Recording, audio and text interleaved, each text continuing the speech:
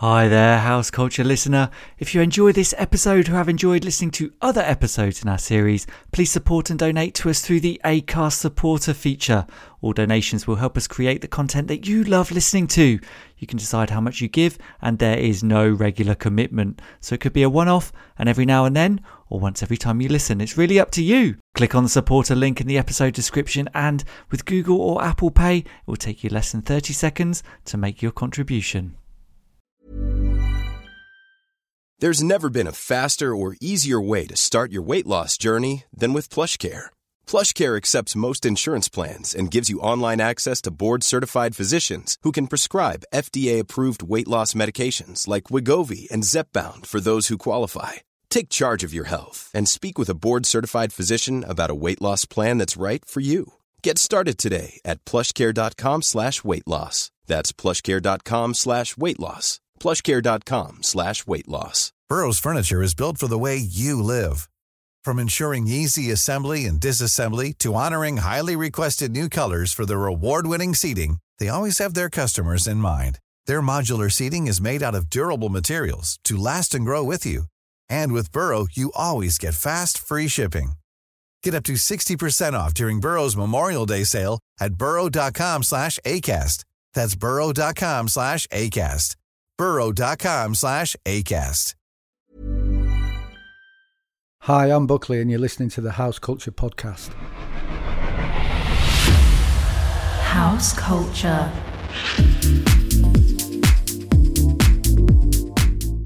Hello everybody and welcome to another episode of the House Culture Podcast, hosted by me, the managing editor at House Culture, Matt Rouse.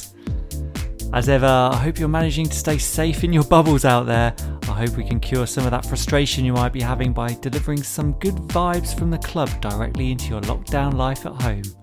If you're a returning listener, thanks once again for tuning in, and I hope you have enjoyed the stories that have been told on the podcast during this second season from such personalities as Fatboy Slim, Danny Rampling, Dawn Hindle, Smoking Joe, Mark Archer and Shades of Rhythm. Also, if you haven't already, get stuck into the folk featured in our first season, where we chatted to legends such as Greg Wilson, Terry Farley and Danny Clockwork. And if this is your first time and you're not familiar with house culture and what we stand for, we are a collective of house music fans who have come together through our mutual love of the beat to celebrate the spirit of house music. Instagram is our home at houseculture.net. That's where you can get up close and personal with us and like-minded individuals from across the world.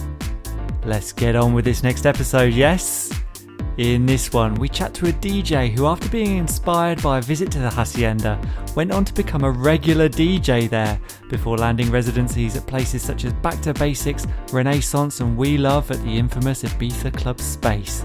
His name's Buckley, and as you'll hear, the man is full of stories like recalling the first time he visited the Hacienda. We got pointed down this little cobbled street that was over the road from the Hacienda. First thing I saw was this guy chucking an air horn down his pants. What's going on here? And then we went round the corner and there must have been about 1,000 people queuing outside his club. I was like, what is going on here? I've never seen a queue like this for a club before it's open.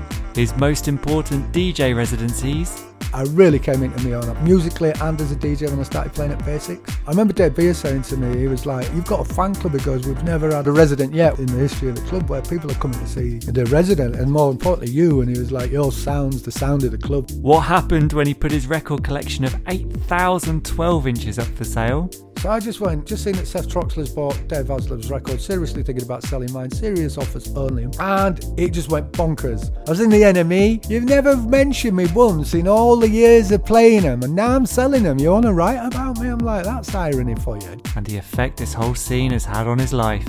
Endless good times. The whole Summer of Love, and the reverberations of that will go with me to my grave and wherever I go from then on. So strap in for an epic trip that takes in not only Manchester, Leeds and Ibiza, but also India, Peru and Costa Rica. This is Buckley.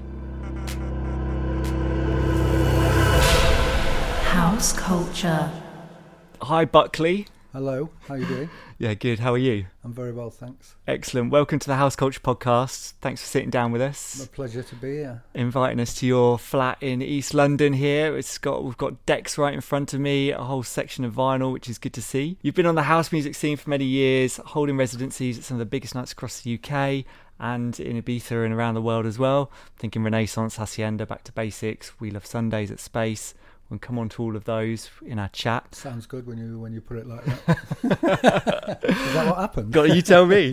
So we want to start at the beginning. Can you just tell us about your experiences with music growing up, and when did that kind of light bulb go on for you in terms of your love of music? Classic cliche of a house always being full of music. I don't ever know a time.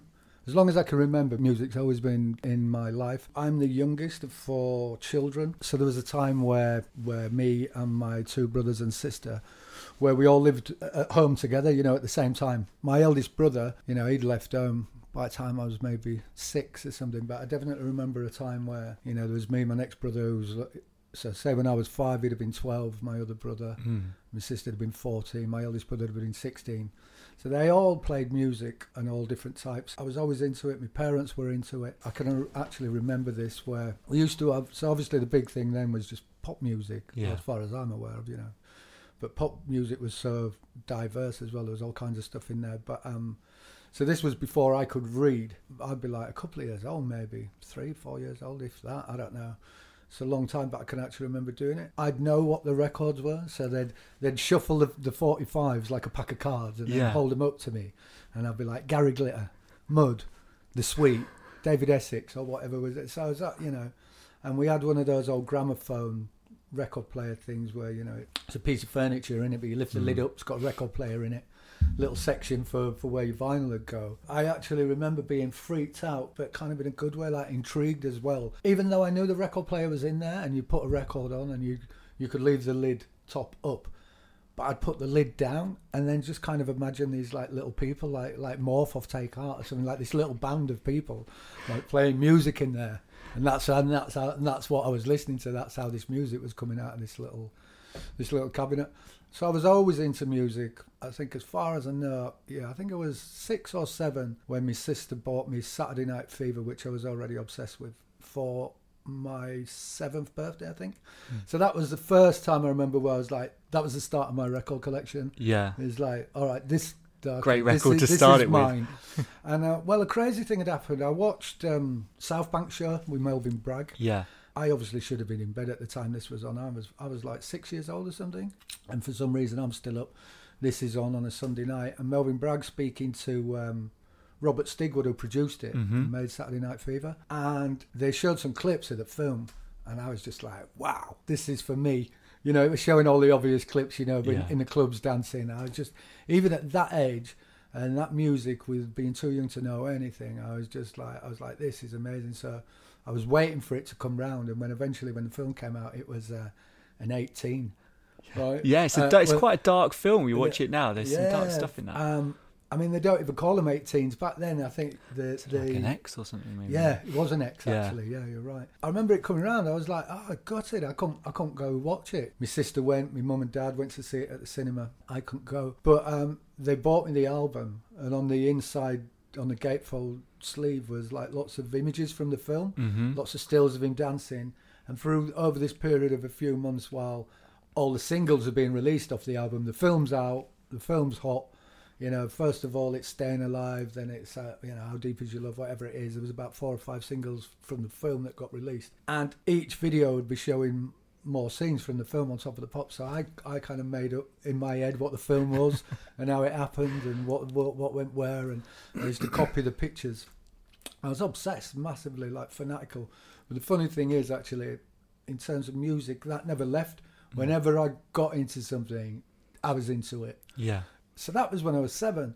For example, like a couple of years later, when I was into like by 79, when the Specials first came out and the whole two-tone thing, I'd be looking at who produced records. I'd be reading the small print, who's on the credits, who wrote it, what does that actually mean? Yeah. Why is this guy's name in brackets? What does that mean? And everything about it. I knew whatever band I was into.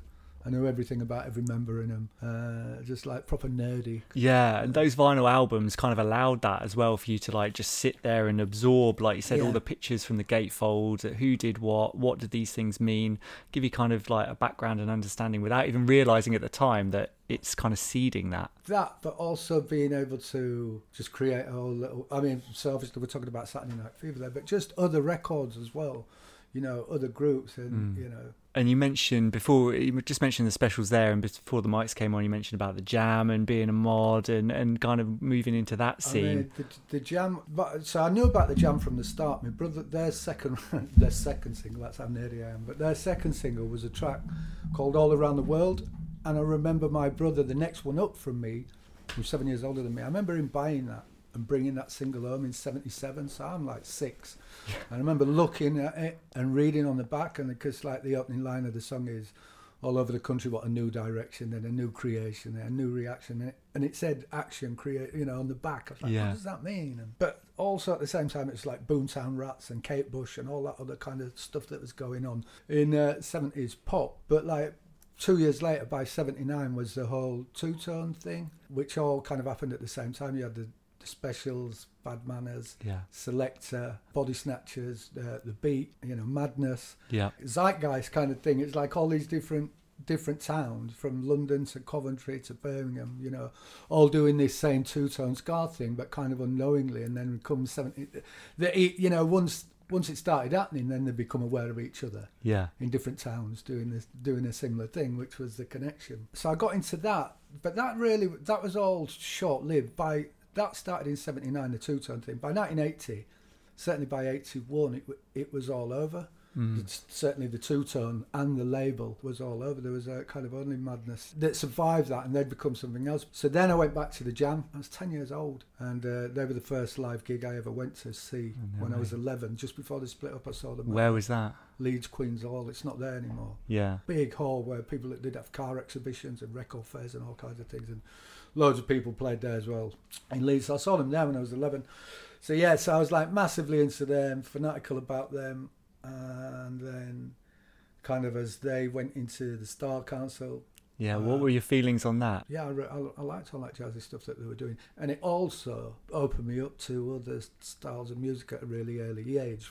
In fact, I got, without a doubt, without Paul Weller, I probably wouldn't have found certain styles of music in the way that I did. Do you know what I mean? Because I was fanatical about him, because I was just that young, and he was the thing. That's what I was into. But I remember like they used to do One Nation Under a Groove, Funkadelic, as an encore. I remember going to seeing them in Nottingham. I bought the programme, and it was saying in the programme, it mentioned about George Clinton, Funkadelic. So I didn't know who they were. And then almost like serendipity, it was like within, I can't remember, but it seemed like within no time at all, it was like I've read this programme, and it also name-checked Jimmy Cliff, which at this stage I was unaware of. Pretty much at the same time, I was at a friend of my mum's, and I was going through their records, and I was like, brand spanking version of Jimmy Cliff, the harder they come. I was like, oh wow, and she was like, oh, take it, you can have it. No way. I was like, really? And then scrolled on a couple more records, and it was Funkadelic, One Nation Under a Groove, the album. She was like, take it. So wow. I had them, and other things as well that I'd just read, that because we didn't have internet and stuff like that then, not TV wasn't really giving you much.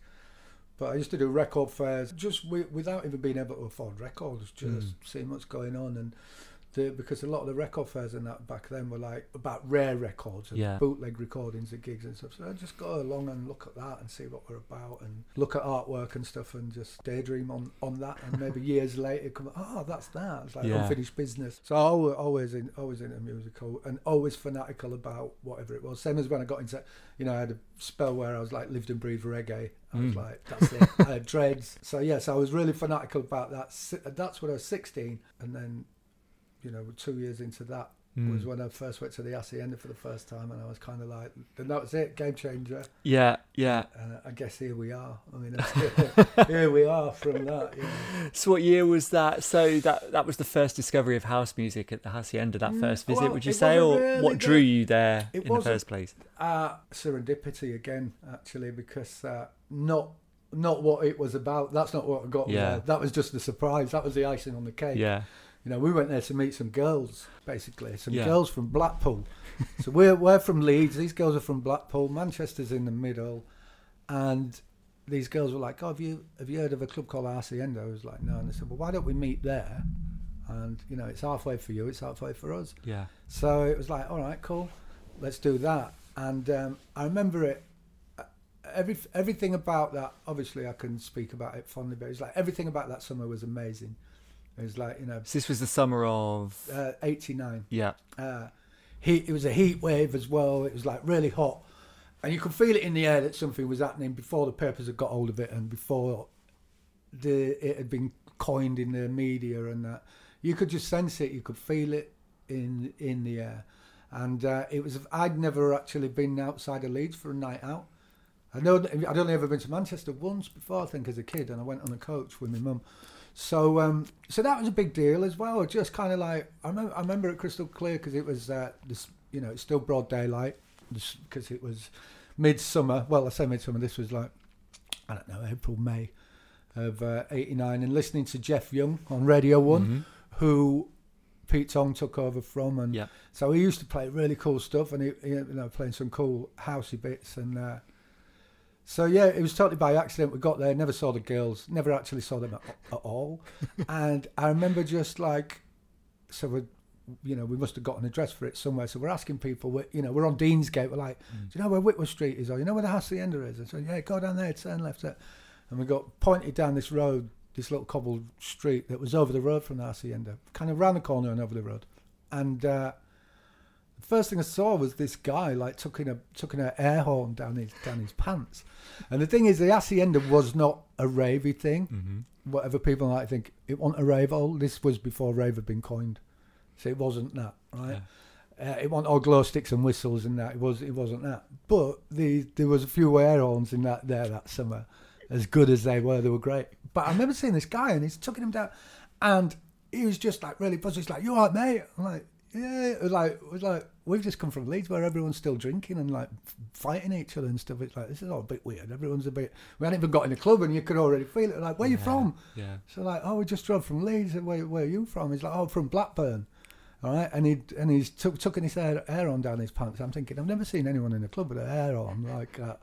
This is what's going on here. And then we went round the corner, and there must have been about 1,000 people queuing outside this club already. Like, I was like, what is going on here? I've never seen a queue like this for a club before it's open.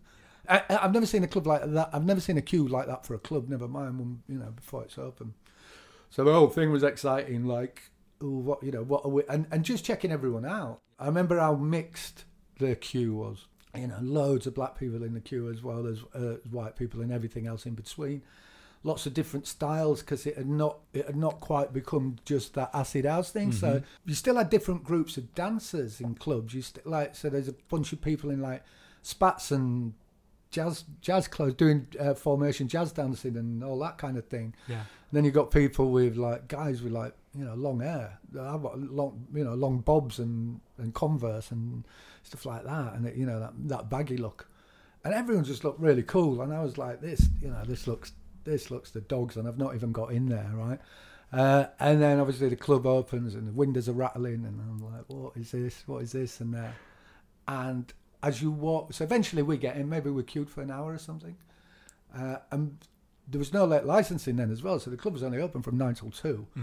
And as you walked in, because it was an old boat factory, and originally, and it kind of kept that warehouse look of the house. As you walked in, there were like these long plastic these rubber curtains, see-through. Oh right, okay, yeah. I know what you mean. And they're all scratched and dirty and stuff. You could see the silhouettes and the lights kind of bouncing off it, and I kind of pulled them back, and it was just like it was off. I was like, wow, what is this? What is this place? And I was like, that's it, that'll do me. This is home for me. Yeah. And it was for years after, but just on so many levels, it was like I'd already been, I was where I'd been able to pick up bits of house leading up until that point. I was already getting the bug. I was listening to some pirate radio stations in Leeds that were playing a lot of like DJ Fast Eddie and stuff like that, stuff like Unit 3 from Bradford, and I knew Nightmares on Wax. They were playing at the Warehouse in Leeds. Even back then, clubs were different. There was no house club that played house all night, and no DJ that actually kind of nailed it to that level. So you go to clubs, you'd have the clubs that were only open till 2. They'd have 4 DJs or 5 DJs. One would play rock, one would play indie, one would play soul. You get half an hour of house, so you'd have to stand in a club and wait for your turn, for another hour and a half, 2 hours to get half an hour, and you'd get the old, same old what was about, Love Can't Turn Around and a few obvious things like that, Jackie Body maybe or whatever, but it's still good and exciting. So I was kind of like, I was getting there with it, and then when I went to the Hacienda, I mean, everything about it, the club, but just music aside, the music was just like next level to me. It was just so exciting, and I was instantly kind of just like, what is going on? Because I'd never heard a DJ mix like constantly. Yeah. Right. And at this point, I had no idea about beat matching, so I didn't realise that to get a nice kind of seamless blend, you've got to be in time. So I was just like, these guys are magicians. I'm like, what? I'm like, whoa, like, how creative are they? What must they be thinking to even do this stuff with records? And they were playing acapellas and stuff. Obviously, I didn't know what acapellas was. I was like, how come every other record's got, come on, let's work? I'm like, every record's got that on it. And it was like, I heard Doug Lazy get it wrong about 6 times, but it was the acapella over stuff. And that was instant. And like, every week I'd go, we'd be on the stage dancing, I'd be tapping my mates, I'd be hanging off my mates' shoulders, just pointing at the booth going, have you heard that? Have you heard that? Every time there'd be a mix, have you heard that? And it'd be like, even, what I've realised now is like, because it was like the standards were being set, so there was nothing to compare it to, so there was no room for snobbiness. Yeah. All of it was amazing. It had not got to the point where you could go, oh no, that was a bit pony, that, that was all right. It was like, no, it was all good.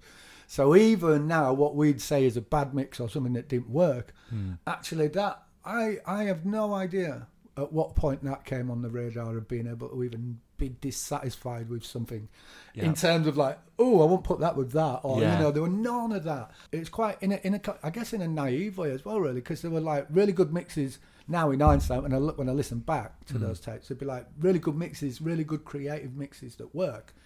And then really bonkers mixes that just now you'd be just like, oh my God, there's no way I'd do that. Yeah. But at the time, it didn't matter. So, because there'd be like such good music, but such a broad spectrum of music that was the thing about the Hacienda. I guess now you can listen back and go, well, that's not this record or that record. But at the time, it was just all house. Yeah. So there'd be like tempos would drop. For example, the very first time I went, I remember Keep On Moving, Soul II Soul, being the last record, but I didn't know who Soul II Soul were. Yeah. I'd never heard of Soul II Soul, so they didn't have any track. It wasn't long. It was probably a week later, I bought that album, Club Classics, which became the soundtrack to 89, and then off the back of that, you had Back to Life and all that obviously became huge.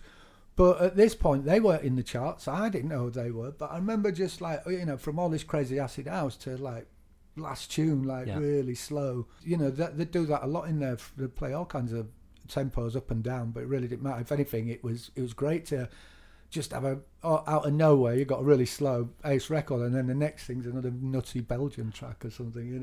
We're off again. Just that mixture, I think, like you said, even I never had the opportunity to go. Is it kind of just before my era, but you listen to tapes and things like that, and it is surprising, like tapes from like 89, 90 or whatever, it is surprising the breadth of stuff that's being played. There is like all this what we deem as kind of classic house now, but there's a lot of, there's R&B, they drop it down, playing old school hip hop, loads of hip hop in there, and hip house and all this kind of stuff, and it's a real kind of mixture. It's just like, okay, well, we get all these records, we just chuck it together, we like it, have some of that. Whereas I think it's kind of these days, and we'll kind of move us talk about like where the current scene is now, I think it's just all like one flavour all night sometimes, and that can be like, you want to, for me, I love that mixture that you get, and it might be a bonkers mix or change the vibe or whatever. If it works in the context of that night, then it's great. I mean, I'm personally, for me, I feel really, really blessed to be able to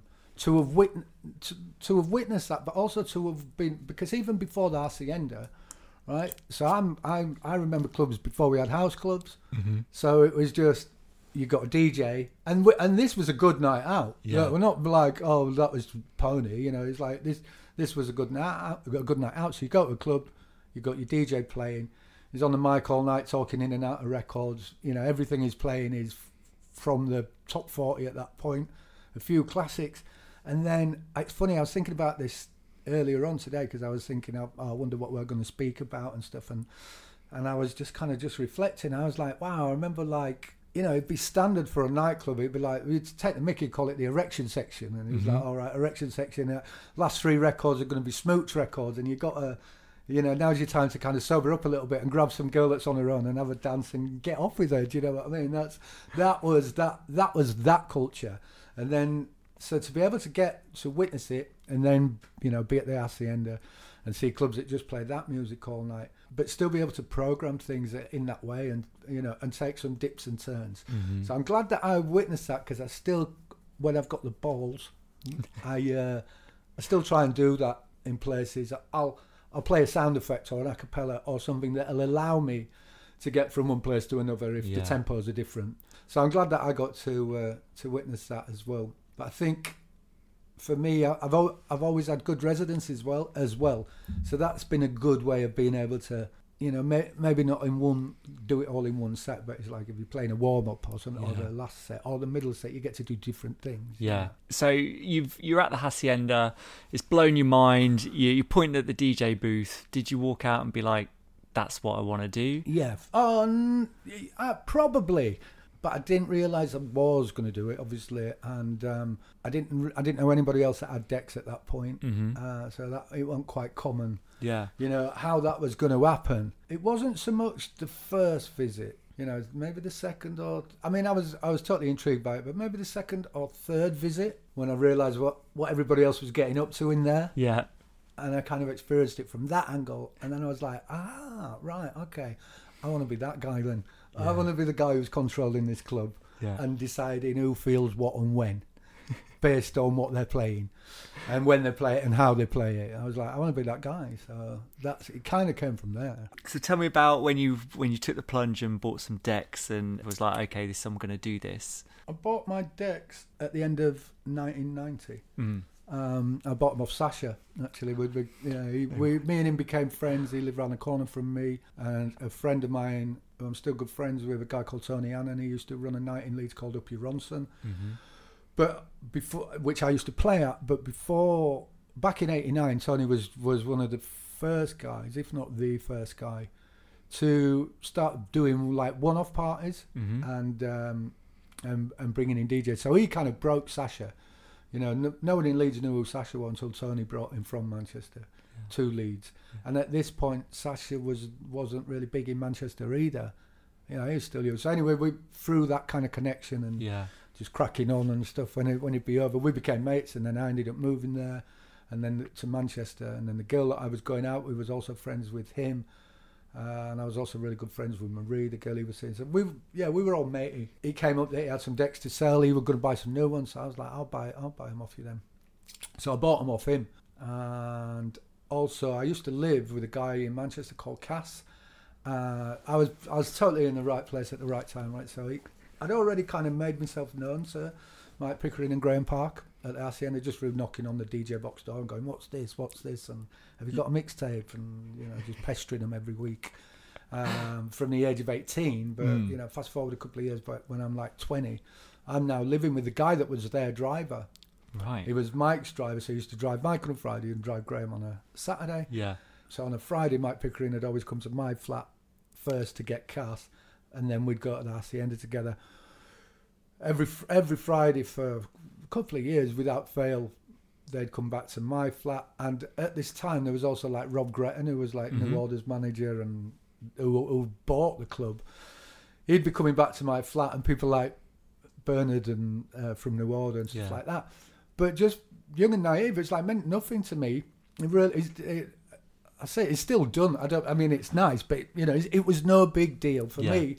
They want a big deal. I was fully aware of New Order and all that kind of thing. And I didn't really know about Rob because I didn't really know the history of the club. I knew who he was. But the point is, so I had all these really influential and creative people passing through my flat every weekend. And I had my deck set up in the corner and I'm just finding my way. So every time they'd come back to my flat, so the club would finish at 2, we'd probably get out of there and get home to my flat for maybe 3. And then I'd be like, you know, we'd have a little party and I'd be DJing. So I'd be like, right, it's my turn now to kind of showcase my terrible skills. So I used to do that. And then on a Friday, that was on a Friday, on a Saturday, Graham had come back. So he used to normally, he'd always have record industry bods within people, A&R people and stuff like that, from Simon Gavin and Kevin Dawson and people like that from record companies. So they'd always be back. They'd always be buttering me up, giving me promos and nasty tapes and stuff like that because they're in my flat, so I kind of feel obliged. But like I said, I didn't really know any DJs at the time. So when the first opportunity, I guess, came for a slot at the Hacienda, I guess I was the likely candidate for a stand-in, really. It's like, that's Buckley. Yeah. You know, because the first time I was thinking about this. I think I played once at, they do a thing called In the City once a year that Tony Wilson set up. It's like Manchester's version of the Miami Winter Conference, I guess, where, you know, the city gets taken over from live bands and labels and showcasing this and that. And Deconstruction did a night at the Hacienda, like a Thursday night, and K-Class and some other artists on Deconstruction played there. But the guy that was running it, Kevin Dawson, he asked me to play because he'd, from previous visits to my flat through Mike Pickering, it was like, so that was the first gig. And then, which wasn't really for the Hacienda, it was an outside thing, but I played there upstairs in the main room. And then Tom Wainwright, I used to warm up for Graham. He went on holiday and Graham for 2 weeks. Yeah. And Graham rang me up once and he was just like, do you want to stand in for Tom? I was like, oh God. Yeah, I was like, do I? So this was like, I don't know, maybe 91, 91, I think. Yeah. Really good time for the Hacienda, and because Graham used to do, when I first started going to the Hacienda, Graham and Mike used to play together, nude on a Friday, back to back. And then it closed for a bit with all the trouble and stuff at the end of the 90, and then opened up again. And when it opened, it changed. It was Mike stayed Fridays, Graham had the Saturday to himself, and the Saturday became like there's a little more of a shoppy crowd than that, but the Saturday, was huge. The club was packed, so I caught it. And they didn't do guests really. Loads of people claimed to have played, and that they played the toilet or they played downstairs. But it's like the Hacienda had Mike Fricker and Graham Park. They were the residents, and some people came and played for outside promoters and stuff. Really, do you know what I mean? So it wasn't really happening. It was more of a residents club. So to get that opportunity to play there was amazing. So that was kind of the first time I played there. Did you think, I've arrived now, this is it? And can you remember anything you played? Yeah, I can actually. Yeah, I can remember a few things that I played. I remember being really nervous and self-conscious when Graham came in the booth. Like he's about to take over. I'm like shaking and just like, nervous of the mix. Am I going to drop a beat? I'd certainly got to grips with it by that point. But I was nervous as hell. And I don't think I thought at that time that I made it. I don't know if I ever thought that really. Yeah, I remember playing, I've got it down there actually. I remember playing, there's a track by DJ's Rule called Get Into the Music. I remember playing the B-side of that, which is called That's It. And I remember playing a track by Jamie Principle called Let's Get Intimate with some E-Smooth mixes, and I kind of just played like a dub. The good thing about the Hacienda was like the art of warming up. The Hacienda was warm up. It's like either Mike and Graham warmed up for themselves, and the warm-ups were, I don't know if I'd say just as good, but the warm-ups were great. I used to love listening to the warm-ups. Yeah. They were, there was nothing boring about the warm-up. It was just a different, kind of... I love having that warm-up wash over. You get into a club kind of early in inverted commas, but just to kind of prepare you for what's going to come. I love playing warm-ups as well. Warm-ups are great, especially if you've got a long set. You can't go wrong, or you shouldn't go wrong from a warm-up. There's that you shouldn't do really, because you're not taking over from anyone. You're not like, people have got locked into a certain kind of vibe of someone else, and now you've come and messed around with it, and it takes them half an hour to get them back on your side. Or none of that. Yeah, it's like, this is where we're starting. This is where we're going. So each person that comes in and they kind of either from the start or over time they kind of get on your wavelength. So it's one of those things that really just picks momentum from the moment people go coming in. Yeah. So you get to that point where you go, right, there's enough people on the floor now, I'm going to flip it. Or right, okay, I've only got 40 minutes left before the guest takes over. I'll start picking it up. Showcasing my skills a little bit. But certainly in the Hacienda, there was definitely no sign of like trying to take the glory. It was like an unspoken thing. But it was totally respected. It was like, no, you went and warmed up. Yeah, that's it. You warmed up. You didn't play.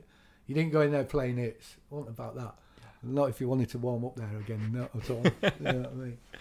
Was there ever any moments where obviously there were like live acts, a lot of live acts that played there, like Inner City, 10 City, like those kind of guys, and you know, a lot of people have said that they played there, but there were some kind of people that would pass through. Were you ever kind of starstruck in any way? Was there ever any? Absolutely never. Yeah. If you wanted to call it starstruck, the only time.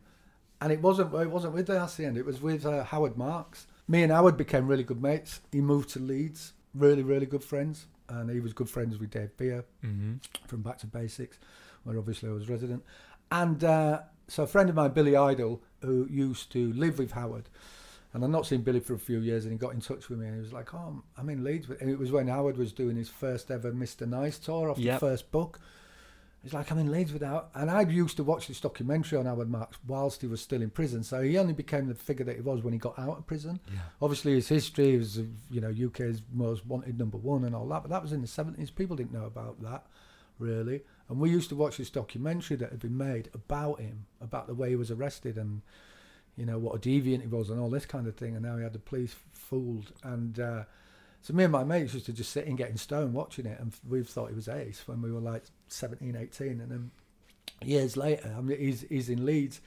So anyway, I went and met him, and we had some food, and he invited me along to his talk that night in Bradford. So I went to his hotel room, and he gave me a bit of hash. He was like, "There you go, boyo," and I was like, started telling me like how good this hash is, and I'm like, "Oh," because that was his thing. He was never into weed, so I was like, so he gives me this big chunk, and then he was like, do you like a little light? A little light? So he starts chopping them out on his, in his hotel room. And I had to stop him, and I went, do you know what? I said, I just got to say something. I said, this is really surreal. I said, never get starstruck. I said, but I'm in a room with Howard Marks, who's like the world's biggest drug dealers. And just give me some hash and you're racking me a line out. I'm like, I'm pretty like stopped in my tracks at the minute. But, which is totally separate. I just went off on one with that. But other than that, absolutely not. No. I had a funny. So I played at the ICA on the Mall. This was actually one of the first. I say one of the first. I don't know, but it's early doors. I did a Hacienda tour. I think it's the only time I've ever been to the ICA. I was with Mike Pickering, and I can't remember who else was playing. I think Tom Wainwright, a couple of other DJs. So it was a Hacienda night, but there was also like this art exhibition going on, and it was packed with all these celebs and like Fergal Sharkey and all these kind of people, and Martin Fry, who's the lead singer of ABC, you know, the Look of Love, right? So him and Mike Pickering go back. They grew up together, I think, both from Altrincham or something like that, and they're old friends. So we're in the Mall, and not the Mall. We're in the ICA on the Mall. I can't remember who played first, but. We was trying to find somewhere to go to the toilet to go and have a nose up, and we're like, can't find anywhere. It's packed in here. It was like, and we were with Paul Hurd, who was Mike's partner in M People. So Paul said, he goes, I don't live too far from here. Well, why don't we just jump in the car, go to our house, do what we need to do, and come back? So I was like, oh, all right. So there's me, Paul Hurd, Mike Pickering, and Martin Fry from ABC. So I'm thinking, I can't wait to tell my brother this that I've been having a little carry on with Martin Fry. And I was like, my brother bought me the ABC album Lexicon of Love for like my 13th Christmas when I was like 13. I was like, this is off the chain. So we go to Paul's house, do what we needed to do, jump back in the car, and we go back. But we've all got these ICA stickers on, right? Like, so we'd come out of a side door because it was just packed, like chaos. And so as we're walking back in, this doorman, this big black guy stood there. He goes, can't come in. We're like, ICA, mate, no, showing his coat, opening his coats, ICA. And Martin Fry didn't have one on him. And he's a big unit as well. He's like, I don't know, 6'4" or something. And he didn't mean to be aggressive, but it was a bit steaming as well. And so doorman's like, come in, yeah. And then Martin went like that and kind of patted his face and slapped his face, but as he did it, he went, Martin Fry, ABC, and went like that, and this doorman just went, ooh, punched him, like, and knocked him, and I was just like, oh my God, my brother's really not going to believe this now, do you know what I mean? It was like, as if that's just happened, as if, I was like, if someone had told me when I was 13, listening to Lexicon of Love, that 8 years later, I'm going to be doing all that and watching him get knocked out whilst I'm out with him. I was just like, you're joking at him. How would you like to look 5 years younger? In a clinical study, people that had volume added with Juvederm Voluma XC in the cheeks perceived themselves as looking 5 years younger at 6 months after treatment. Look younger, feel like you. Add volume for lift and contour in the cheeks with Juvederm Voluma XC. Reverse signs of aging by adding volume to smooth laugh lines with Juvederm Volure XC. For important safety information and to find a licensed specialist, visit Juvederm.com. That's JUVEDERM.com. Not for people with severe allergic reactions, allergies to lidocaine, or the proteins used in Juvederm. Common side effects include injection site redness, swelling, pain, tenderness, firmness, lumps, bumps, bruising, discoloration, or itching. There's a risk of unintentional injection into a blood vessel, which can cause vision abnormalities, blindness, stroke, temporary scabs, or scarring. Talk to a licensed specialist to find out if it's right for you. Hi, I'm Daniel, founder of Pretty Litter. Did you know cats tend to hide symptoms of sickness and pain? I learned this the hard way after losing my cat, Gingy. So I created Pretty Litter, a health monitoring litter that helps detect early signs of illness by changing colors, saving you money and potentially your cat's life. Pretty Litter is veterinarian developed, and it's the easiest way to keep tabs on your fur baby's health right at home. Go to prettylitter.com and use code ACAST for 20% off your first order and a free cat toy. Terms and conditions apply. See site for details. Burrow is a furniture company known for timeless design and thoughtful construction, and free shipping, and that extends to their outdoor collection. Their outdoor furniture is built to withstand the elements, featuring rust-proof stainless steel hardware, weather-ready teak, and quick-dry foam cushions. For Memorial Day, get 15% off your Burrow purchase at burrow.com/ACAST, and up to 25% off outdoor. That's up to 25% off outdoor furniture at burrow.com/ACAST. So we talked about the Hacienda. How long were you resident there for? So I played for Graham, warming up for Tom in 91, 91, 92. And then I must have played again, because I played the 11th birthday with like Morales and Knuckles and Tony Humphreys and all this. And there was about 12 of us that played, and everyone that played had played the club that year. So that was kind of the idea behind the lineup. Okay. Yeah. Was like maybe a couple of the Americans were kind of like the icing on the cake who hadn't played. So that just shows you how many guests played the club. Do you know what I mean? It's like not many at all. So I must have already played there that year to get that booking. But what happened was on that so that was also my 22nd birthday, because as I told you earlier, we share the same birthday, me and the Hacienda. So the 11th birthday, which I played on, was also my 22nd birthday. That was also the night that Mike Pickering left. And when he left, so there was a guy called Russ who used to warm up for Mike. Mm-hmm. So when Mike left, Russ kind of moved into Mike's spot, and I kind of moved into Russ's spot. Yeah. So I was kind of doing it's kind of just this unspoken thing. It's just respect. It's like, I'm not going to step in there with him playing the last set. Do you know what I mean? Just like that. So then that happened, and that lasted for a few weeks while the club were trying to work out what to do, because Mike left randomly. He left because there was some trouble that night on the birthday, and someone had thrown a bottle at Morales or something, and at the same time somebody had done something to Mike, and he'd been there for years. So I know he was starting M people and all that, and he was just like, you know what, I'm over it. And he left, kind of thing. So there was a time when I was so we kind of stepped in, so the club was still open while they were working it out.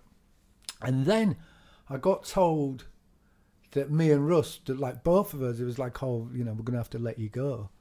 And like Alistair Whitehead and Tim Lennox stepped in. But it was just when Alistair was just before he became really big, but he was already like well respected. But I don't know if it was, he's probably going to hate me for saying this, but the weird thing is they had me back the next week, but they didn't. Russ didn't come back.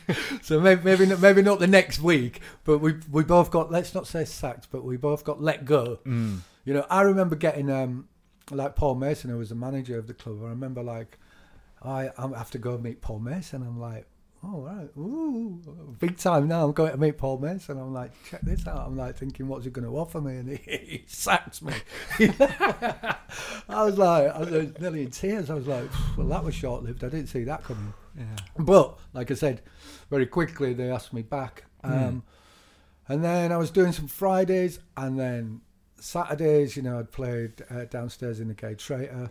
I don't know the years, actually. You was asking what year, so I think, I don't know, it's a bit sporadic, but probably till maybe, I'm guessing here, but maybe till 95, 96. Yeah. Because I know the club closed in 97, and I moved back to Leeds end of 96, beginning of 97. And I don't seem to have any real memory of the last year in Manchester and Hacienda. So I think, where up until that point, I was like, if I were gigging, I was a gig, and then in Hacienda. If I wasn't gigging, I was just in Hacienda anyway.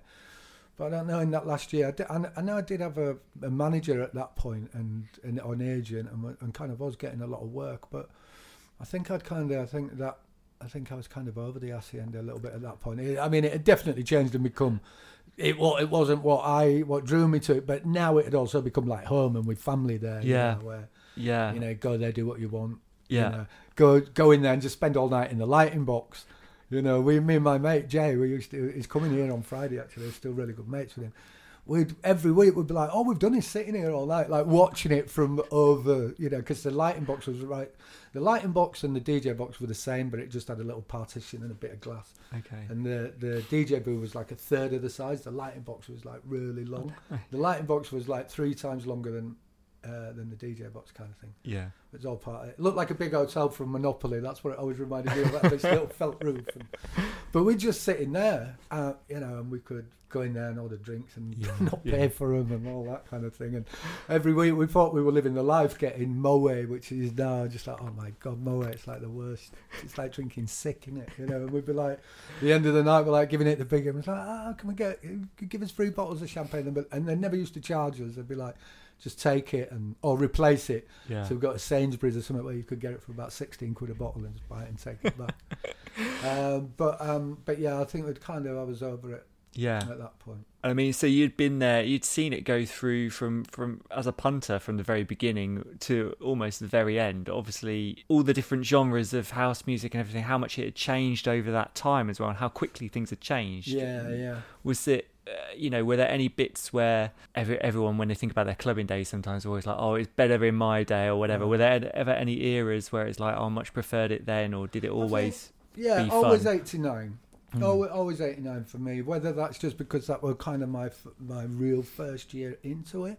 But even still, when I'm not one for living in the past, no matter what this might sound like. Certainly when I'm DJing and that, I'm not. It might come through in other ways, but I'm not just like playing old records. I'm not into that. But like that section of tracks down there in the bottom right, they're all Hacienda tunes. If I pulled any of them out, right, probably actually, if we was to start pulling them out, I bet none of them go past 93. Right now I'm saying this, but like when I listen to them, it's like they still excite me. Them records, they still sound good. You don't have to know what they are. There was just so much good music in '89. One thing that does amaze me is, like, it's a silly analogy, but like the Beatles were going like. The Beatles were only going like 4 or 5 years or something. Yeah. They did so many albums and so many looks and different styles in such a short space of time. For me, the Hacienda was like that. It's like 1990 was completely different to 89. 89, all this amazing music being made. By the start of don't get me wrong, throughout the music was amazing. Well, not all of it. But when it came to 1990, there was a period at the start of 1990 where tempos dropped right down to like Soul to Soul style. You had, Ghetto Heaven and Family Standard, things like that.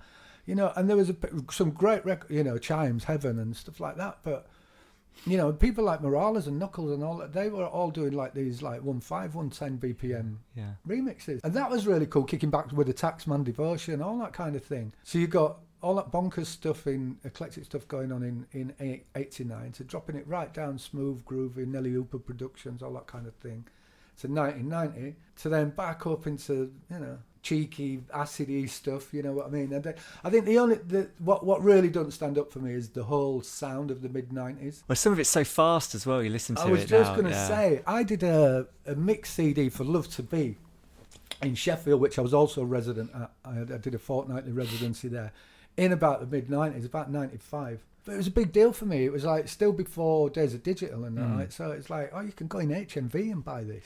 Do you know what I mean? I'm like, I've made it. There's actually a display in HMV in Leeds just of this CD. I'm walking in. I'm like, didn't have a camera on my phone back then to take a photo of it, or probably didn't even have a phone then. And I found the Love to Be CD, so I was like, I'll play it to my partner, and I stuck it on. I was like, oh my God, but luckily on the CDJ, I can slow it down. I'm like, as if I started at 130 BPM on this, and ended up about 136. I'm like, these tracks weren't made at that speed. Why am I playing them like that? Yeah, it's nuts how it has ebbed and flowed, and it's really kind of been rolled back like recently. So you've been a regular DJ at the Hacienda. What kind of came next? Didn't you play the first Renaissance? Yeah, I played the first set of the first ever Renaissance. I mean, Jeff Oakes, who did Renaissance, was my mate. That's how I got on board. He was like, I'm doing this night. And he was also we were all mates, me, him and Sasha, and we used to go and see Sasha play Shelley's on a Friday. Jeff lived in Stoke, Shelley's is in Stoke. We'd go back to Jeff's afterwards with Sasha, crack on all weekend. Sasha had cancelled his Saturday gig and just stay there in Stoke, partying, playing in the bedroom with us, all going back to back. And then Jeff came up with the idea that he was going to do Renaissance. I don't think any of us really thought about like how big it'd be, or it's just great timing. It was like clubs were still finishing at 2. It weren't happening. A club all night that starts at midnight and goes on till 6 in the morning or something. And you got Sasha as a resident, because he was like busy, like mainly just in the UK, like up and down like every single place you could think of. It's like everyone wanted Sasha on, so it was like everything just kind of fell into place. So yeah, they were a good 6 months there, and then they started getting too big, and kind of nudged me out, made their excuses. I've been playing there about 6 months, and this was probably like my best set. I remember like where it was just one of those where everything was just perfect, and I was playing before 10 City, and 10 City is still to this day best PA I've ever seen. Right?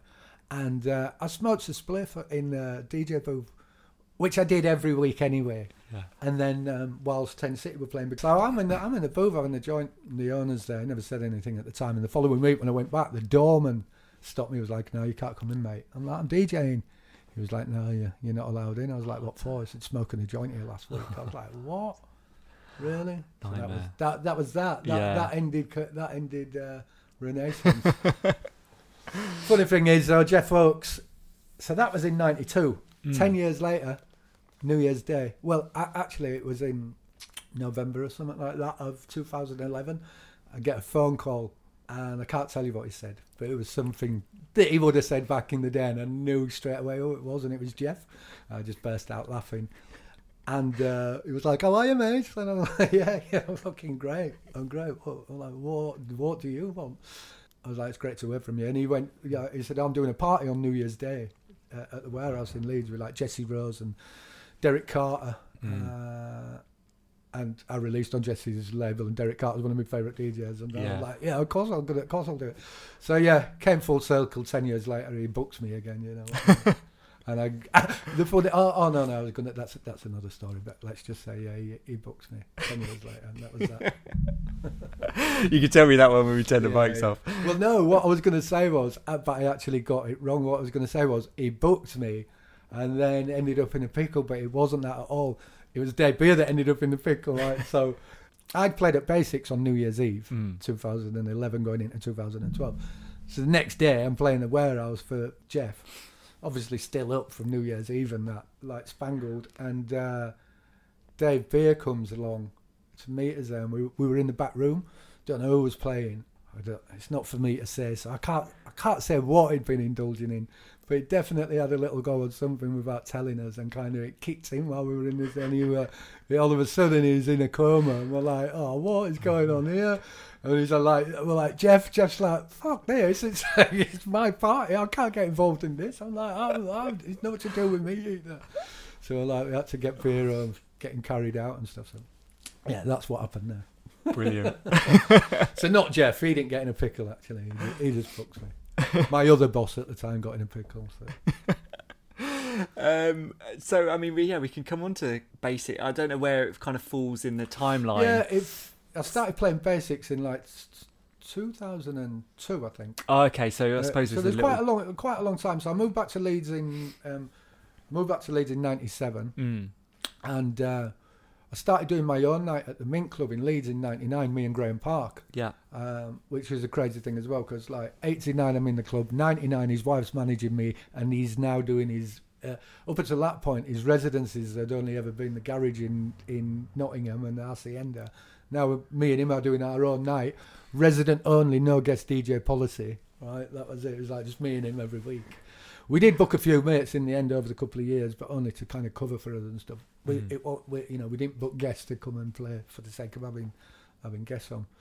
So Dave was kind of, I'm sure Val had let it happen anyway, the owner of the club, but Dave was pretty instrumental in making that happen as well, because Basics were there on a Saturday at this point. Me and Dave were already mates. We'd been mates since '91, so we'd already been mates 10 years. But with like Back to Basics was such a well respected and like such a cream of the crop for such a long time.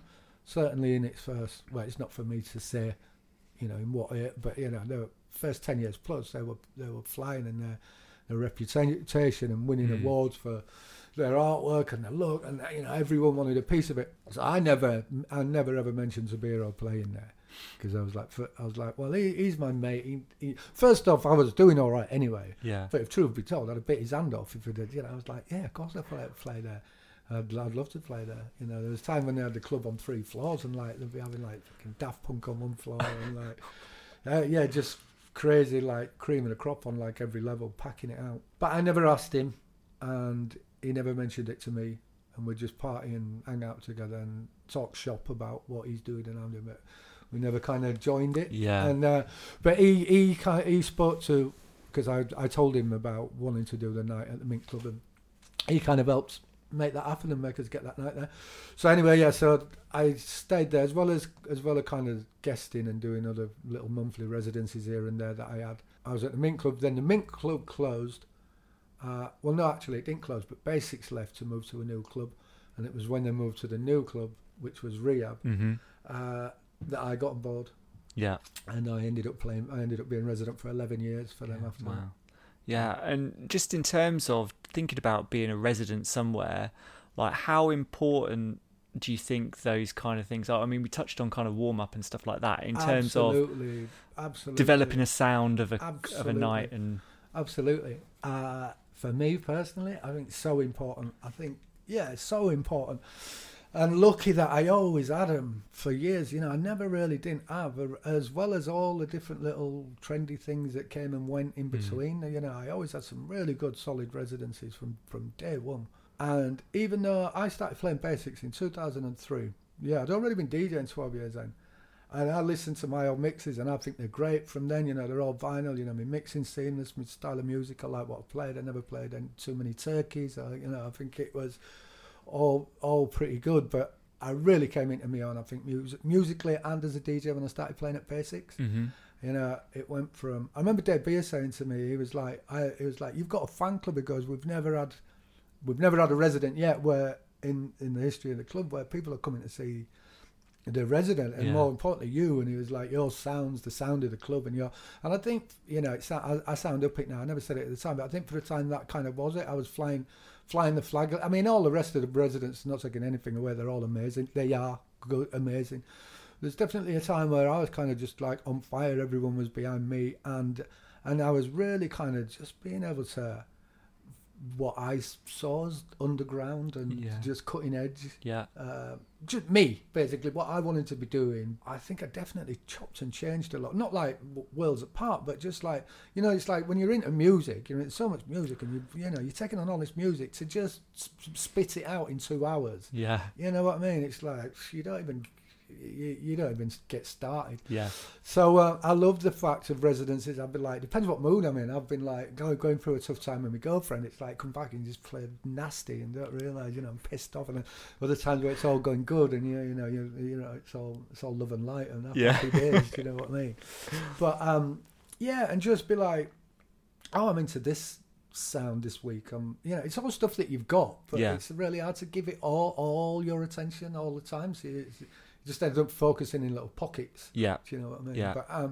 But I think residencies are massively important. I'd be quite happy with a residency. In fact, when I was resident at Basics, you know, you'd go and play other clubs and it just, it won't come close. Even like when I was resident for We Love Sundays and I was playing the Terrace, even like the first I don't know if it was first guest slot or first gig as resident for We Love, but it was a wicked lineup with I think Jeff Mills and Cassius and Danny Owls and Leo and Bushwhacker and all, and then me at the end. I was like, as if I got the last set after Leo and Bushwhacker closing the Terrace from 4 till 6:30 as the sun came up, and I was just like, wow. I was like, as if this is happening, and that was amazing. But after that, it was just hard work. It didn't come close. Do you know what I mean? It's like, no disrespect, I love Space, I'm so grateful for it, but it's like, me and Paul Woolford were both, at the time, we were both resident for Basics and we were both resident for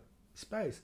And we'd be like, pulling off these really long mixes and rocking it at Basics with all this nutty shit. And then you go to Space, it's like, you can't do that. You can do bits of that. Yeah. But it's like, they're not going to get... So it's kind of like this bittersweet. It's kind of not really what you've thought. You couldn't... My thing is, if you've got a regular crowd, residencies are important as a DJ, for you as a DJ, but they're also massively important to shaping a club. Mm-hmm. So when you've got a club that regulars come to, you help shape that sound of the club. The guest DJs that come in and pass through every week are just by the by. Yeah. No, actually, not by the by. But I mean, I know a lot of the time we had amazing guests at Basics, but I know a lot of the regulars were just waiting for any one of the residents because they know that they know the club and that they know what they're going to get there. Do you know what I mean?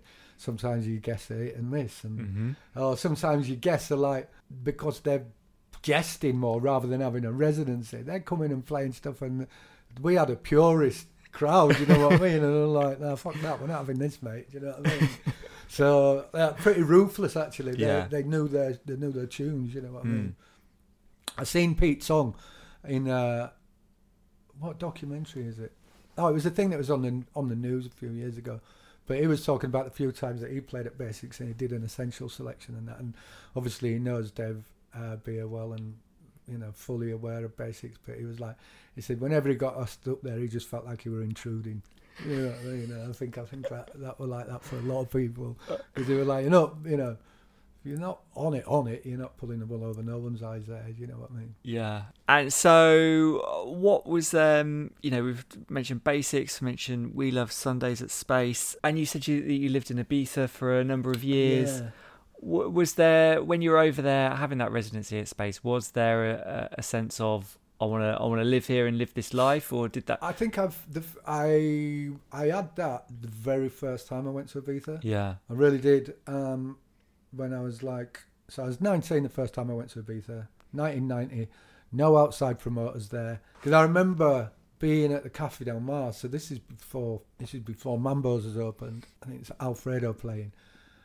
Didn't know who Alfredo was either. And even the Cafe Del Mar, it wasn't that big a deal. There's probably about 40 people out there outside, 40, 60 people, that's it. And he was playing Roy Ayers, Everybody Loves the Sunshine. As on a Sunset, and I know that track anyway, but I remember being smoking some really nice hash as well, but it was the Ibiza spirit. And I remember just thinking, I've used the word loads of times before, but I remember just thinking like, so this is chilling out. I remember having that moment all on my own. I was just kind of like, first time I've ever left England, first time I ever got on a plane was to Ibiza.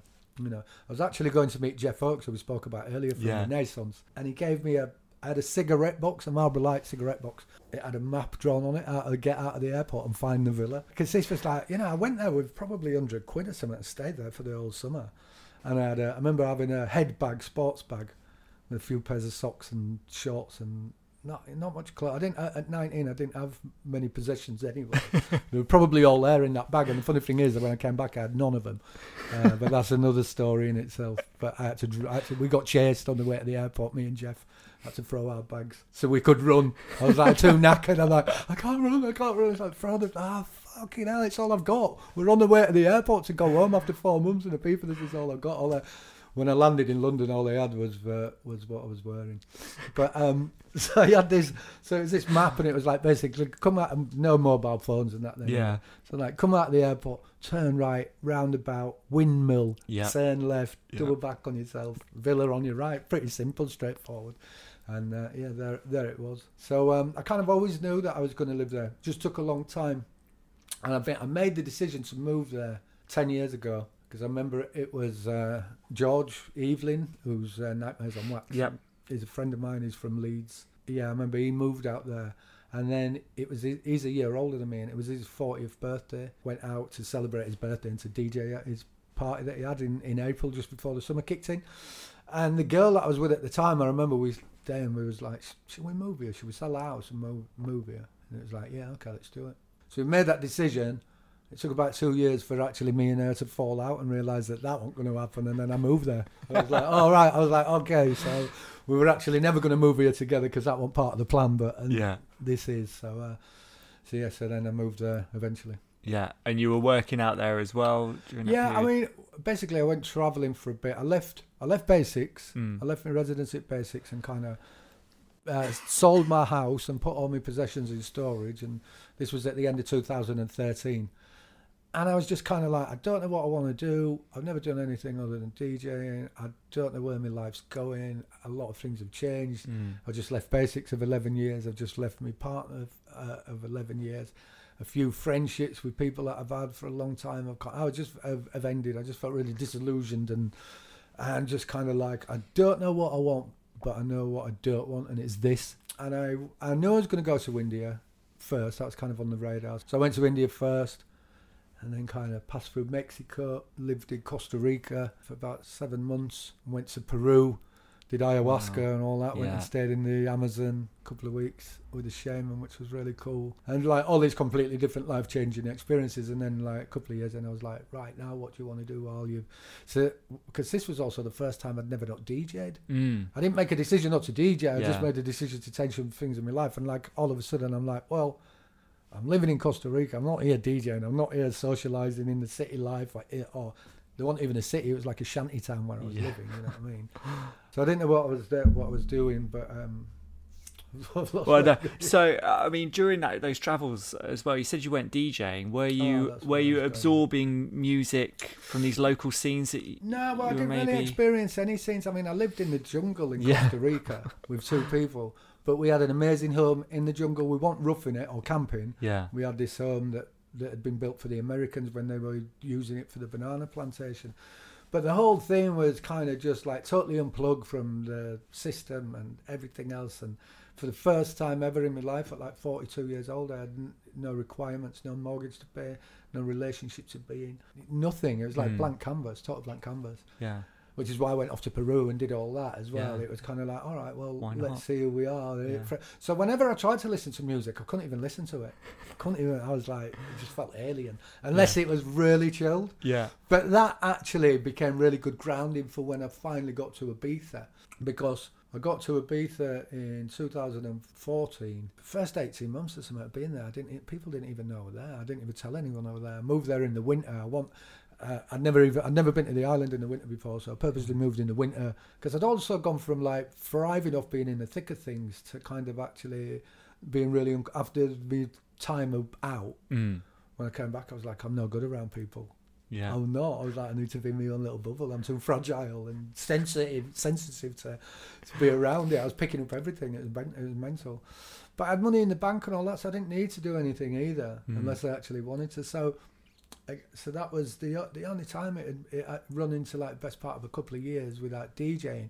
And then when the gigs started coming in, there were like all these laid back sun-kissed gigs. I was like, oh, well, this is great because I've just been in Costa Rica listening to nothing but chilled stuff for the last year. So when it comes to like getting back into music and obviously setting, I was thinking about this yesterday as well. It's like how I was playing some music last night. I've got like amazing music over there. I'm listening to some stuff and then I'm kind of like, it's funny how some stuff doesn't even translate here, even to myself. It's like in Ibiza, it's like, this is perfect, even to yourself without playing to someone. It's funny how the spirit of a place, I guess, can influence you in what you do musically. And it's all about the context, which was great for Wax the Jam as well. It's like totally wide open. I'm playing Latino and all kinds of shit. Yeah. But being able to mix it as well, because once I'd got my head round on the new CDJs, it's kind of like, if you loop stuff, you can mix it like house. Yeah. Right? So I'm like, all right, because I like to let mixes run, like long mixes. But you can't let those tracks run. They're gonna run all over. Yeah. Yeah, you can do it with a pitch, but it's you're all over the shop. Yeah. But I'm like, oh right, okay, bar loop at the start, bar loop at the end, or wherever you're ready, and mix that for as long as you like till you're bored of the mix and let it go. And it's like, oh wow. So that it was like learning to DJ again. That I'm really glad I had that opportunity to do it. Because it was great. It was like, how cool is it to be able to play soul, funk, disco, reggae, jazz, and make it all work? Yeah. Do you know what I mean? And just make it all work. Or even just play loops as well. Yeah. Play a really good percussion loop and put an a cappella over it. Yeah. Or just do stuff and do stuff differently. I mean, I'm my own biggest fan. Right? So all I listen to is me. And there's so much different layers of stuff that I've done out there, but like that mix that I had on when you came in. I'm just like, so great that those things got recorded. You can't recreate those things. No. There's no thought. You're not playing to you're not necessarily playing to a crowd. You're setting a mood, and if anything, you're doing the opposite. You're playing to keep people at a certain pace, but not get them up and get them at it. And playing for like 5 and 6 hours. Yeah. There was a time when I was in Ibiza. Sometimes I'd be like doing 5 and 6 gigs a week. 3 or 4 of them would be like for CV, but it just fly by. It was like 6 hours, bam, next day 6 hours. It's a good way of learning your craft. Yeah. That in fact it's the only way, it's like I'd never be able to, not that I won't be able to, it just won't translate in the same way for me to stand in my living room and try and do that for 6 hours. Yeah. I could play music for 6 hours, but it's not because the feeling's different and that, and the setting's different. So the overall outcome is going to be different, isn't it? Yeah, completely. And your vinyl collection, did you sell it?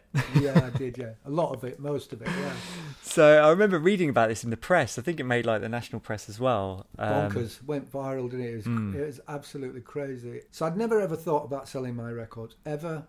Never thought I would. So where were they in a lockup somewhere? Yeah. Basically, when I moved out of my home in 2012, and a year later I left England. So I put them in lockup. It was about 8,000 or something. I put them in lockup, and I moved out of my home, sold it, lived with a couple of mates while I was working out what I was going to do, and then went off travelling. And then so I'm backpacking. I'm not a DJ, and I've got no call for. If I had a mate, it'd cover that wall and that wall. It'd cover all that, because it did in my house, so he's going to do it here, and more, and the stairs, and they're everywhere, right? So I'd never ever thought about selling them, and then I just read this. I sat at home and I was on Facebook, and it was like, Seth Troxler buys That's the End of DJ's record collection of 2,500 records. And there's a DJ called Dave Aslam. So I'm basically thinking, my record collection's better than that. I'm 4 times as big as that. So without giving it a second thought, this is typical me, total impulsive, never thought about selling my records out of all these years. And then, so I just went, status, just seen that Seth Troxler's bought Dave Aslam's record, seriously thinking about selling mine, serious offers only, and put up 2 photographs of when I was moving them. Yeah. Right? Not even knowing if I want to sell them or not. And it just went bonkers. Everyone shared it. Everyone getting in touch. I had Matt Tolfrey, Eats Everything, Seth Troxler. Loads of people get wanting to buy it. Yeah. Record shops, record dealers. I had radio stations from America phoning me, wanting to do interviews. I was in the NME. I was like, I'm in the fucking NME. You've never mentioned me once in all the years of playing them, and now I'm selling them. You want to write about me? I'm like, that's irony for you. Do you know, I'm getting all this press for fucking giving it up. When I spent years trying to get some press while I'm doing it. I'm like, thanks for nothing. All of you.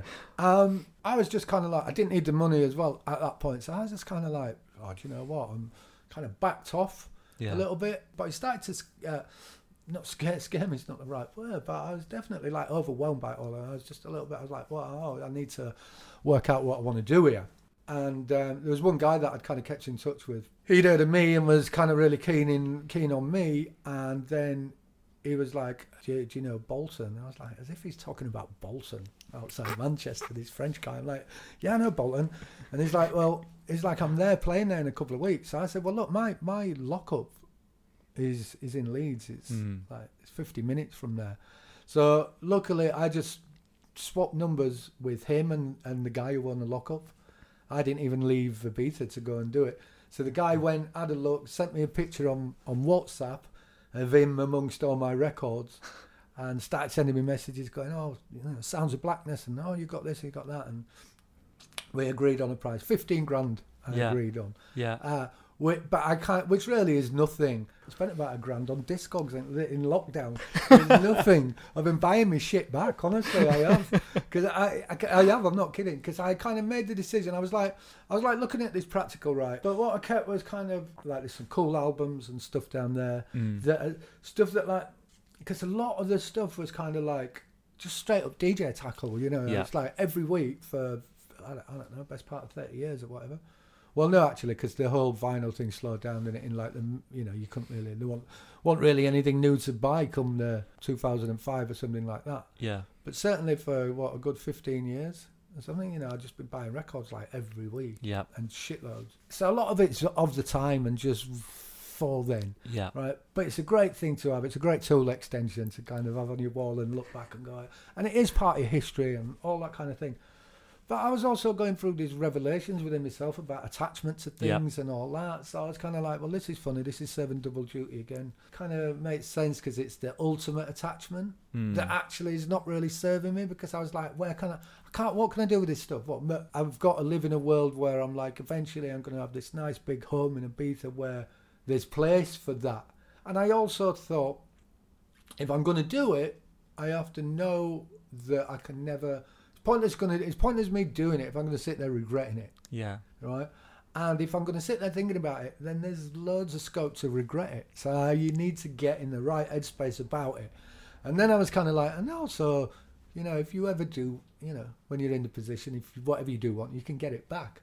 And actually just have a much more refined version of what you had. Yeah. Which is kind of what I'm doing. I've got loads of cool shit like old Disco 12s and stuff like that, and stuff that's cool to, like, if you're not DJing, just to listen to a nice piece of vinyl, nice album, nice compilation or something like that.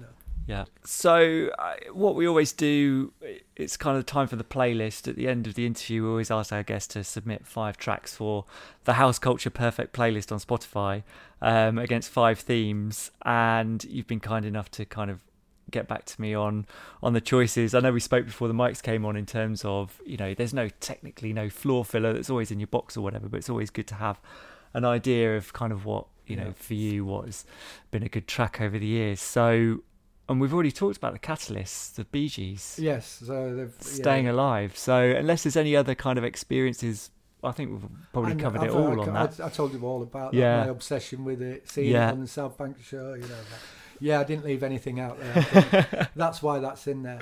I mean, the choice is maybe... I don't know if the choice is the favourite. Yeah. I was looking at the album last night. I was like, I don't know. I'd have to say that album, but it's a bit unfair to put it down to one track. But that's an obvious one. And once my ego had got over the, oh God, what if people think this isn't a cool tune? And I'm like, how cool do you think you were at 6 years old, 7 years old? It really don't matter. I was like, oh right, Staying Alive then. Okay, and a floor filler, Doug Willis. Doug Willis, yeah. Get Your Own. Yeah, as I told you, I found that a hard one too, because I don't really have like, guaranteed floor filler. And it's not an obvious, because it's kind of a real funk workout as well. But it's tried and tested. I don't really get bored of it. There's not much stuff that kind of that sticks around with me. I kind of just for my own personal taste and excitement. I get over things pretty quickly. But I think I told you when we were talking about that track earlier about back in Sheffield '97 playing it. So it's like, but yeah, when I was resident for Wax the Jam last year in Ibiza, it's just one of those tracks. It's like no one's walking off the dance floor when you play that. Let's just say that. That's it. And no one's not dancing either. And to something that's actually really kind of authentic sounding as well. Yeah. Not that I've got anything against anything sounding too electronic or anything, but that's just a good funk. Yeah, it's got all the drums and the funk. Like, yeah. So that's that really. That makes sense to have that for that reason. Cool. And a Sunsetter. Sunsetter, yeah. Well, I went for Summer Madness, Kool and the Gang. I was toying between that or some Vangelis stuff, which is really actually probably more blissed out. I'll tell you now that we've done an interview with Harry Romero, and I think he chose Kool and the Gang Summer Madness for his Sunsetter. Right. So if you wanted something different in a playlist. Yeah. Well, the thing is, I'm happy with Summer Madness. It's a great track. The funny thing is, I was like that, doing that old what do you think to my girlfriend last night? And they just say what they like anyway, and you don't pay any attention to that. What they say is not really going to change anything. I was like, I just couldn't think. I still can't think. I was like, there's a Vangelis track that I was like really into. I said, I remember doing a chilled out tape in like 95 when I went on holiday. And I remember putting a Vangelis track on it. I was going through Blade Runner soundtrack last night. I was like, I can't work out what it is. And that's probably because there's not that there's any beats in Summer Madness, but the Vangelis is way more classic. Café Del Mar, Sunsets, totally chilled.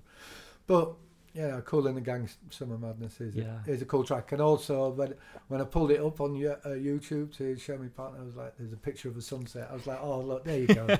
I'll take that as a sign. But if I do find out what the Vangelis, do you know what? I'll stick with what it is. Stick with that. Who else is going to join the dots and go, Ari Romero? He's obviously got good taste as well. Absolutely. I think in the interview, I remember him describing it as when you hear that track, it's like taking a hit on a big spliff. It's got that kind of real feeling. A tearjerker. We were talking about it beforehand, weren't we? But yeah. Well, I mean, the honest answer is nothing springs to mind as like something that just makes me cry anyway as a song. Nothing was springing to mind. I was having to think about it too hard. And then, like I said to you though, but music can make me emotional anyway without it being about the content. So just on a resonance level, I can listen to something, whether it's something from my past, I don't know if it connects something energetically, it's some subconscious thing that's within me, I don't know, but it's not it's by no means in an upsetting way. It's just a release of emotion. I choke. 9 times out of 10 it's a choke more than actually crying. Do you know what I mean? It's like The weird thing is as well, is like I've caught myself many times over the years. It's very rare I'd actually tell someone in that moment this is what's happening, but I could be telling you now a story about a tune or something, and I can actually feel myself welling up, and it's like I don't know why I'm welling up, because it's not like, oh, this story's so, it's not about that. Yeah. But for whatever reason, it almost affects you in the same way as hearing the music. So, as I explained, I chose Marvin Gaye, What's Happening, Brother. And it's my favourite album of all time. It was released on the day that I was born. As I showed you there, I've got a copy from 1971, never played. So I'm totally connected to this record on loads of levels. And it's not that it makes me cry, but there's a feeling and an energy that runs throughout the whole of that album, as we discussed earlier, which is, I think it definitely comes across what they were feeling and what was in the air at the time, and the sentiment behind a lot of the tracks, is definitely in there. And I think Marvin was channeling some shit when he made that album. Yeah. And I feel that. So today, it was only today, earlier, I sent you that early, didn't I? Yeah. I was like, right, I'm going to go for that. First I was thinking what's going on, because I've cried before when that's been on. And I don't know, maybe having a bad day or something. I just put that and I was just like, I'll let myself just wallow in that for a moment. Yeah. But I was like, no, it's that's the one. It's the emotion in the backing vocals as well. The harmonies in it. Yeah, I'm just like, look, I get goosebumps now talking about it. It just nails it. So on all those levels, and the fact that it's as old as I am, and as we said, it's just as relevant today as if it was made today. Yeah, completely. Timeless. Yeah. And a masterpiece as well. Yeah, for me. I love it. And the last tune. Yeah, not an obvious choice, but I guess what is. And I thought about this, I'm like, I've never had a last tune like one that I've got planned. Never have. The same as I've never had real kind of floor fillers as well. It's like every gig's different, and the gig may go a completely different way, and you just don't get to do that.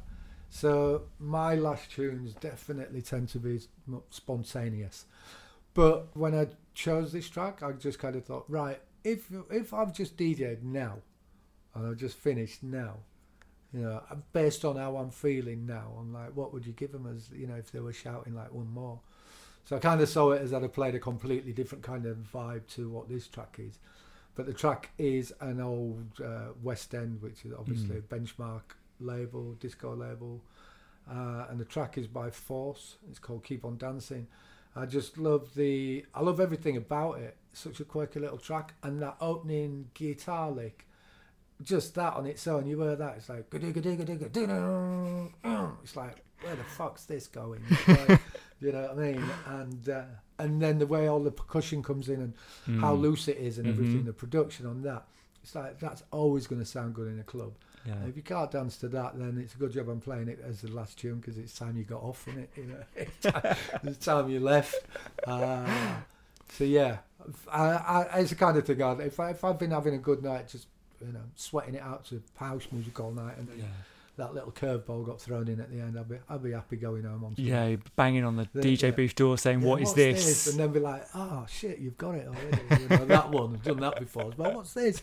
Then they show you it, and you're like, "Oh yeah, I gave that back in the record shop." Downer. Go back to Eastern Bloc the next day. Well, can I have that tune again?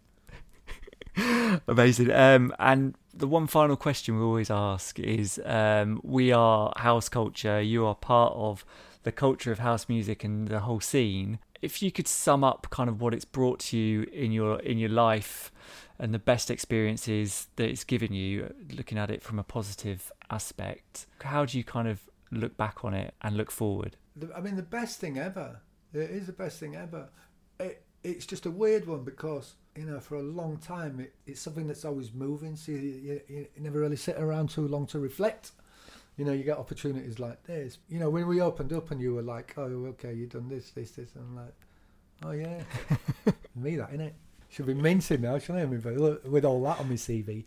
But yeah, but just the best thing ever, you know, on every level, to kind of like, the whole thing is, I see as quite romancing, really, to kind of catch it on the cusp, and the whole summer of love and everything being open, and then, you know, the reverberations of that will go with me to my grave and wherever I go from then on. Do you know what I mean?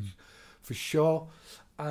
You know, I mean, I was 18, 19, 20, so that the influence of that now as a bloke who's 50 next, you know, is like still influencing me, the way you are with people, the way you think about things, and, you know, music and interaction and every level. So, and then, you know, just like endless good times. Yeah. You know, on tap, just like spoiled. It's like, oh, is this what my life is? When that's your life, and it's just like, no wonder you're like this. For those that can't see, I've got a beaming smile. It's like every photograph, it's like happy days. Happy days. It's like, oh, life is shit. It's like, you know, of course not. It's like, you know, to turn it into music and be paid from it and being out and experiencing it from both sides, you know, being enthused by who you're listening to, and, you know, being enthused by playing to people and what you can do, you know. So I still like the both sides, you know, the punter and the DJ thing, you know what I mean? I don't know if this really answers the question what you're saying, but I couldn't really sum it up in one word. But I just think the whole experience as something to be part of. You know, let's say if I'd have been, no disrespect to anybody that is, but let's say I'd have been a mechanic or a welder or something, right? And that's kind of what I do. And I get up and put me mucky overalls on and go to work and do what I do and come home. Probably can't wash the oil off my hands properly and all that, you know, and do the best you can. Yeah. Dry it. All that is like, there's that experience.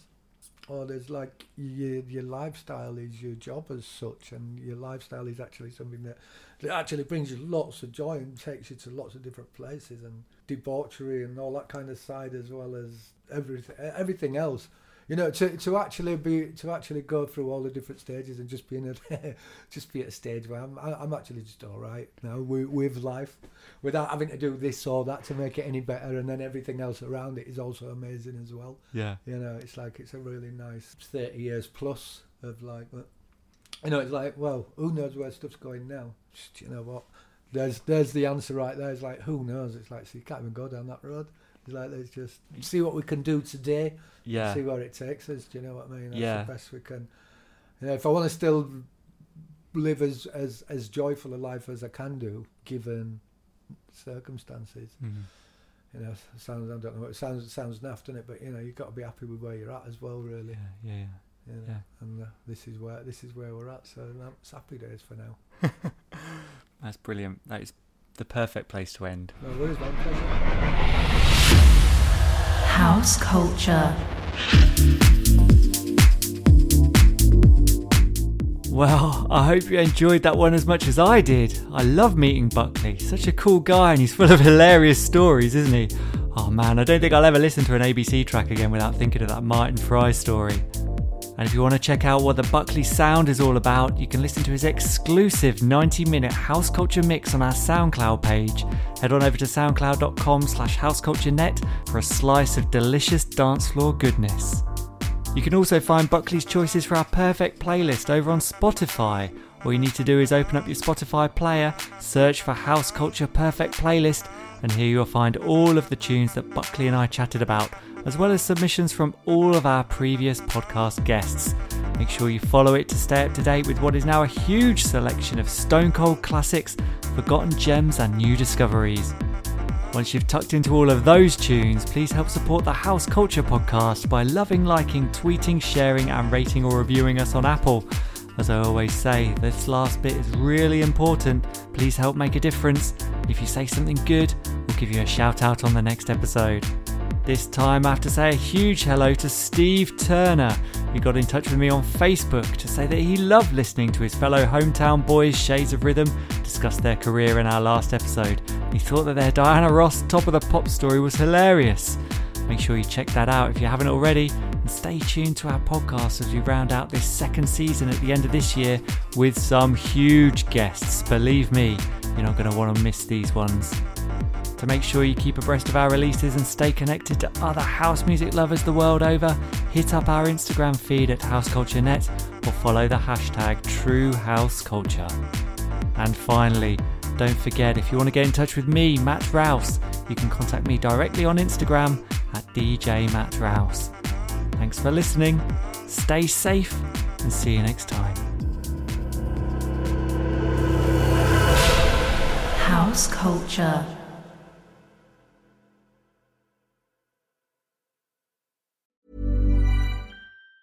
Mom deserves the best, and there's no better place to shop for Mother's Day than Whole Foods Market. They're your destination for unbeatable savings, from premium gifts to show-stopping flowers and irresistible desserts. Start by saving 33% with Prime on all body care and candles. Then get a 15-stem bunch of tulips for just $9.99 each with Prime. Round out Mom's menu with festive rosé, irresistible berry chantilly cake, and more special treats. Come celebrate Mother's Day at Whole Foods Market. Even when we're on a budget, we still deserve nice things.